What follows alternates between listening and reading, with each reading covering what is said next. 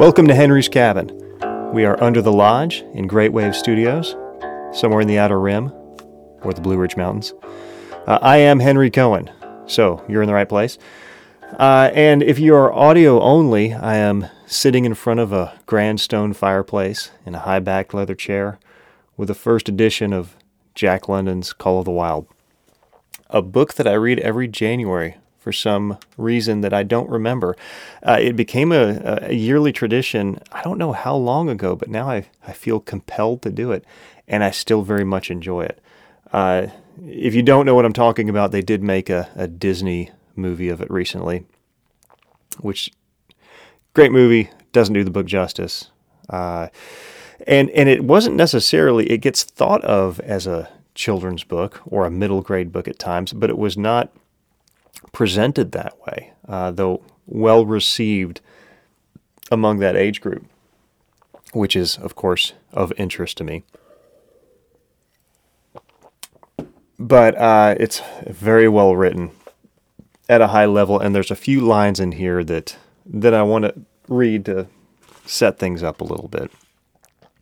I'm not doing a whole audiobook, just a few sentences. But this is from the perspective of Buck, who is, a large dog, I forget what he is, but it's a great book. If you like books from animal perspectives, Bridie of the Grand Canyon is another great one, makes another great bedtime story.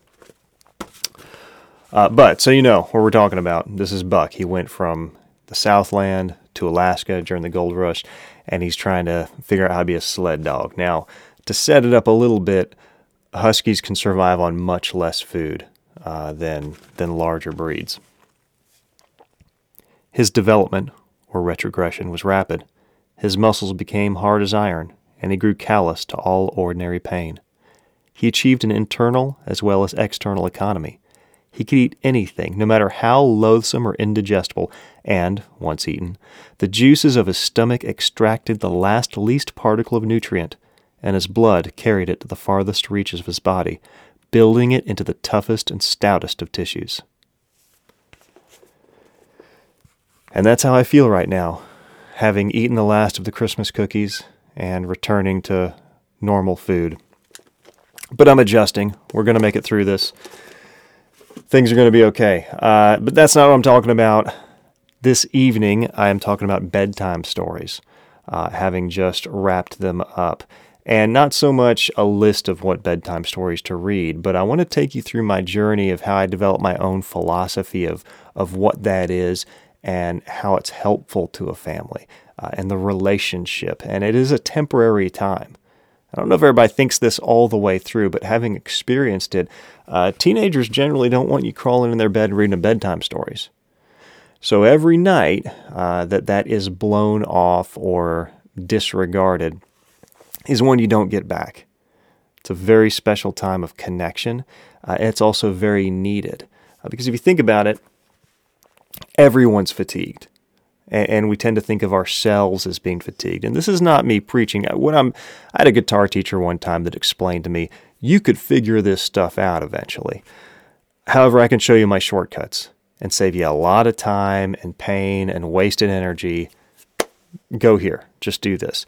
And that's what I'm trying to do, is just share some experience and some things I've figured out along the way, dealing with different personalities and different ages through the years. And these are the decisions I've come to, the realities I've discovered, and some of the joys of doing this.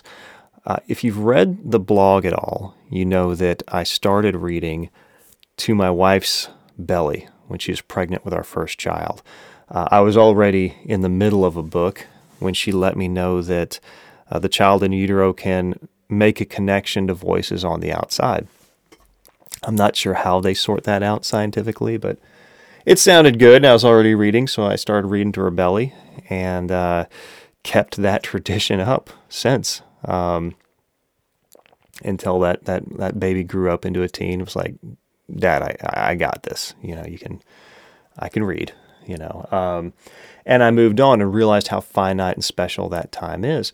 But it was a cap to our evening where we ended the day with closeness and connection. Even if it got rough at times, we would always end with that. And you may hear people ask old couples, what's the secret of your marriage? And one of the staple responses is never go to bed angry with one another. So in a marriage, people tend to think, well, of course, you don't do that. You got to talk it out. And picture lying awake if your spouse is really mad at you, or thinking about that over and over and over.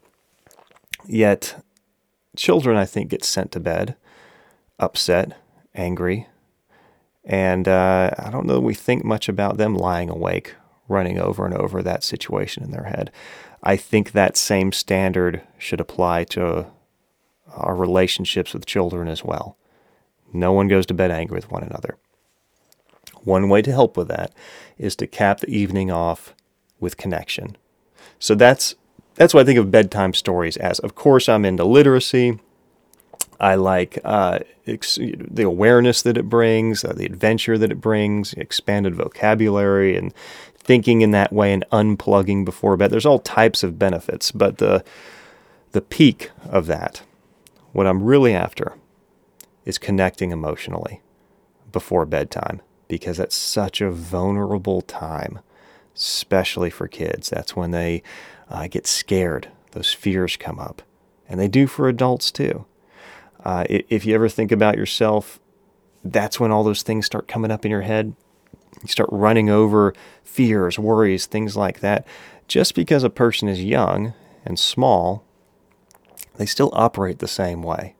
And those feelings are just as big, even if you wouldn't take the things they're worrying about as seriously, because you know better, because you're an adult. It's still that big to them.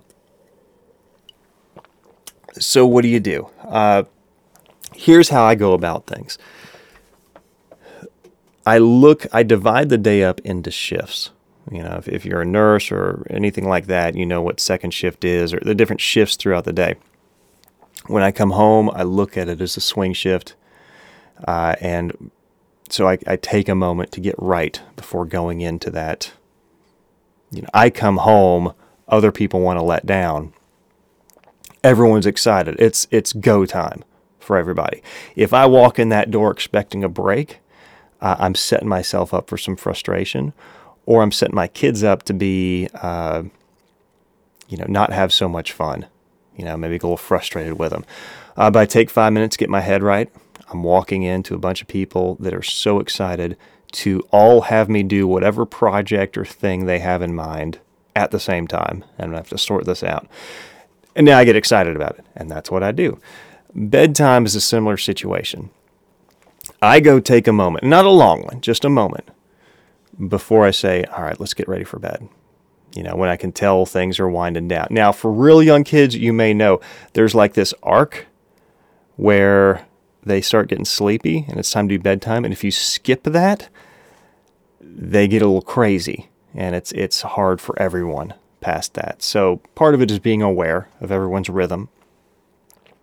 I take a moment, and I know, and I've accepted, it's going to be nuts. As soon as you say, okay, guys, they're all getting sleepy, it's time to go to bed, everyone goes crazy for some reason. And I don't mean a little bit like laughing, yell. It can be a lot of fun, but everyone all of a sudden starts running and all this energy comes out. It's as if the last wiggles of the day all have to explode at that moment. Since I took a moment, I accepted that already, no biggie. While they're going nuts, I'm helping some of the little ones get ready and things like that. But then I take a moment, I just set up, I got my book, I got my, have a drink or something like that, like a tea, to help with my throat so that I can, because I'm going to be reading for a while. Sometimes I'm 3 deep. I'm reading a real young story to a smaller child. I'm reading like a middle story to the Middle Ages, and an older story to one of the older kids. That's how that can go at times. That's why I have the tea. When they calm down and crawl in bed, I start reading. And there's an order to this that they know. I used to say, whoever's ready for bed first, I'll go read to you first. And that caused a kind of a competition. That doesn't work so much anymore. So I'm set. Everyone comes in. And Another thing that can happen with multiple kids is everyone wants the proper seat. Have that stuff worked out. This is not a time for getting on everyone and yelling at them. It's going to feel like that because, again, you're not the only one that's fatigued and tired and cranky and all. Everyone else is on edge as well. Everyone's tapped as far as a reserve for handling things emotionally in a healthy way or rising above. That's gone. Everyone's tired. So as the adult, it's kind of your responsibility to see that coming and make preparations accordingly. So as everyone gathers up and I go through the story, I have that in mind. And my focus is having a loving connection before bed. Doesn't matter what the story is. The story can be chosen by the personality type of the child. And there's stuff that exists for everyone. I started with the Eric Carlisle books. I love Very Hungry Caterpillar is a staple. And real young kids like the repetitive nature of that. So in other words, maybe there's things you do on your own to the story. You say certain things about the pictures, or I always say, like, find the mouse on this page in the picture, and they're finding the mouse, and you make your own little games that are personal to you with that story, and they enjoy the repetitive nature of the same bedtime story or two bedtime stories every night. There's the How Bumpy Is My Dinosaur books, the tactile ones. And what that does when they're real young, it establishes this is a thing we do in the evenings. We chill out, we calm down, we cuddle up and read and connect and go to bed feeling real good with one another. So important and so good to do that. So you try to explore and find books that'll do that. We got a book, and this is actually one of the things that inspired me to start writing. We got a book that was so bad. It was called 5-Minute Bedtime Stories. And it's very straightforward. I think this one was Frozen themed, but there are different themed versions of this. The Frozen themed one, though, and I could tell why the stories were so bad, it was because the artwork for the book was screen grabs from the movie, and they just changed the backgrounds. So the story had to, one, fit the existing artwork, those screen grabs, and it also had to have a word count that fit into 5 minutes. I'm sure give or take a little bit, roughly that. I think the actual quality of the story was the last thought of in that equation. And it was so bad, I was like, I have to stop reading this or I'm going to turn my kids off to reading. I mean, they're going to not want to do bedtime stories anymore. And it made me a little crazy. I couldn't handle it. So that was one of the things I went, God, I really, and they liked when I made up stories as well. It's a couple of things that led me to writing those stories down. But I was like, I want some quality stuff here. So I started looking to the classics. The first chapter book I did with my kids was Charlotte's Web. And then we followed suit with some of the other E.B. White books, I think Stuart Little, The Trumpeter Swan. They're great. And those chapter links are perfect for a bedtime story. Reading a chapter a night. And sometimes it works out that way. I think a lot of middle grade and books that are written for younger kids, I don't know if the authors plan this, but about a 10-minute chapter that lines up perfectly every night, it's great. And that may be thought of, but it certainly works out. If it's going to be a 20, 30-minute chapter, that'll be broken up. And that does come along when we got into the Laura Ingalls Wilder books, Little House on the Prairie series, which is excellent. I don't know if you've heard of the series or watched it or have read the books, but they're really good. And it's based on her life. There is a lot of good information out there. And there's books that are I don't know if they're very well thought about, but Farmer Boy is incredible. It's an incredible book. It explains money better than a lot of adult books. And very simply, there's one story in there. Almanzo is the boy in that story. I'm going to save this for another time. That's a whole nother deal. But I love Farmer Boy. I love we did this series, the entire Little House on the Prairie series. When I was done, my daughter's like, let's go again. And I had to, like, are you serious? Like, yep. Let's start right back. Little House in the Big Woods. And so we did. I don't recall if we did it a third time after that. I believe we did. I don't know if it was right after, but we did hit it a third time. If you have kids that aren't so much into reading, there are some excellent picture books with a lot of great. It's more focused on the artwork, and the reading is real minimal, but it still sets that same connection and routine. The Ben Hatke books with Zeta the Space Girl, Mighty Jack, they're great. They're really fun, and the artwork's great. We're doing The Mouse Guard right now. Who does that? David Peterson. That truly is incredible artwork, and it's like an adult epic fantasy series put into a graphic novel almost. But it's not epic. It's brief, but God, the depth of it and the depth of the characters and the world building in that is very intense. It's at a very high level for such a short book. But they're almost like coffee table books. These are ones worth buying and keeping the dust cover on and keeping on a shelf to go through the artwork. I mean, it really can inspire you to draw. If you like very, very short chapters, if you have a child with a short attention span, Bride of the Grand Canyon is a great read. Another book from an animal's perspective. I know a lot really like horses, and Margaret Henry does a whole lot of books from animal perspectives and about horses. That particular one's about a burro, and it's a true story. I don't know how she knew what Bridie was thinking and feeling as well as she did, but there really was a Bridie. There really is a Bright Angel Trail on the Grand Canyon that we saw. And I was able to take a picture of my daughter standing in front of that trail because that was the first book she read on her own. And when she got near the end, she cried, not because the story was sad, but because she couldn't read it again for the first time. She loved it that much. These chapters are 3 pages. Really brief bedtime stories, but again, it sets that tradition of that connection every evening. And even if there's rough patches throughout the day and things get hard, which they will, if that tradition is set, and remember, this is an important thing to remember. The habit is more powerful than the rule. Okay? So if you develop a habit of brushing your teeth, people feel weird not brushing their teeth. I got to brush my teeth. This is just what I do. It's a habit. And in absence of that habit, it feels a little awkward.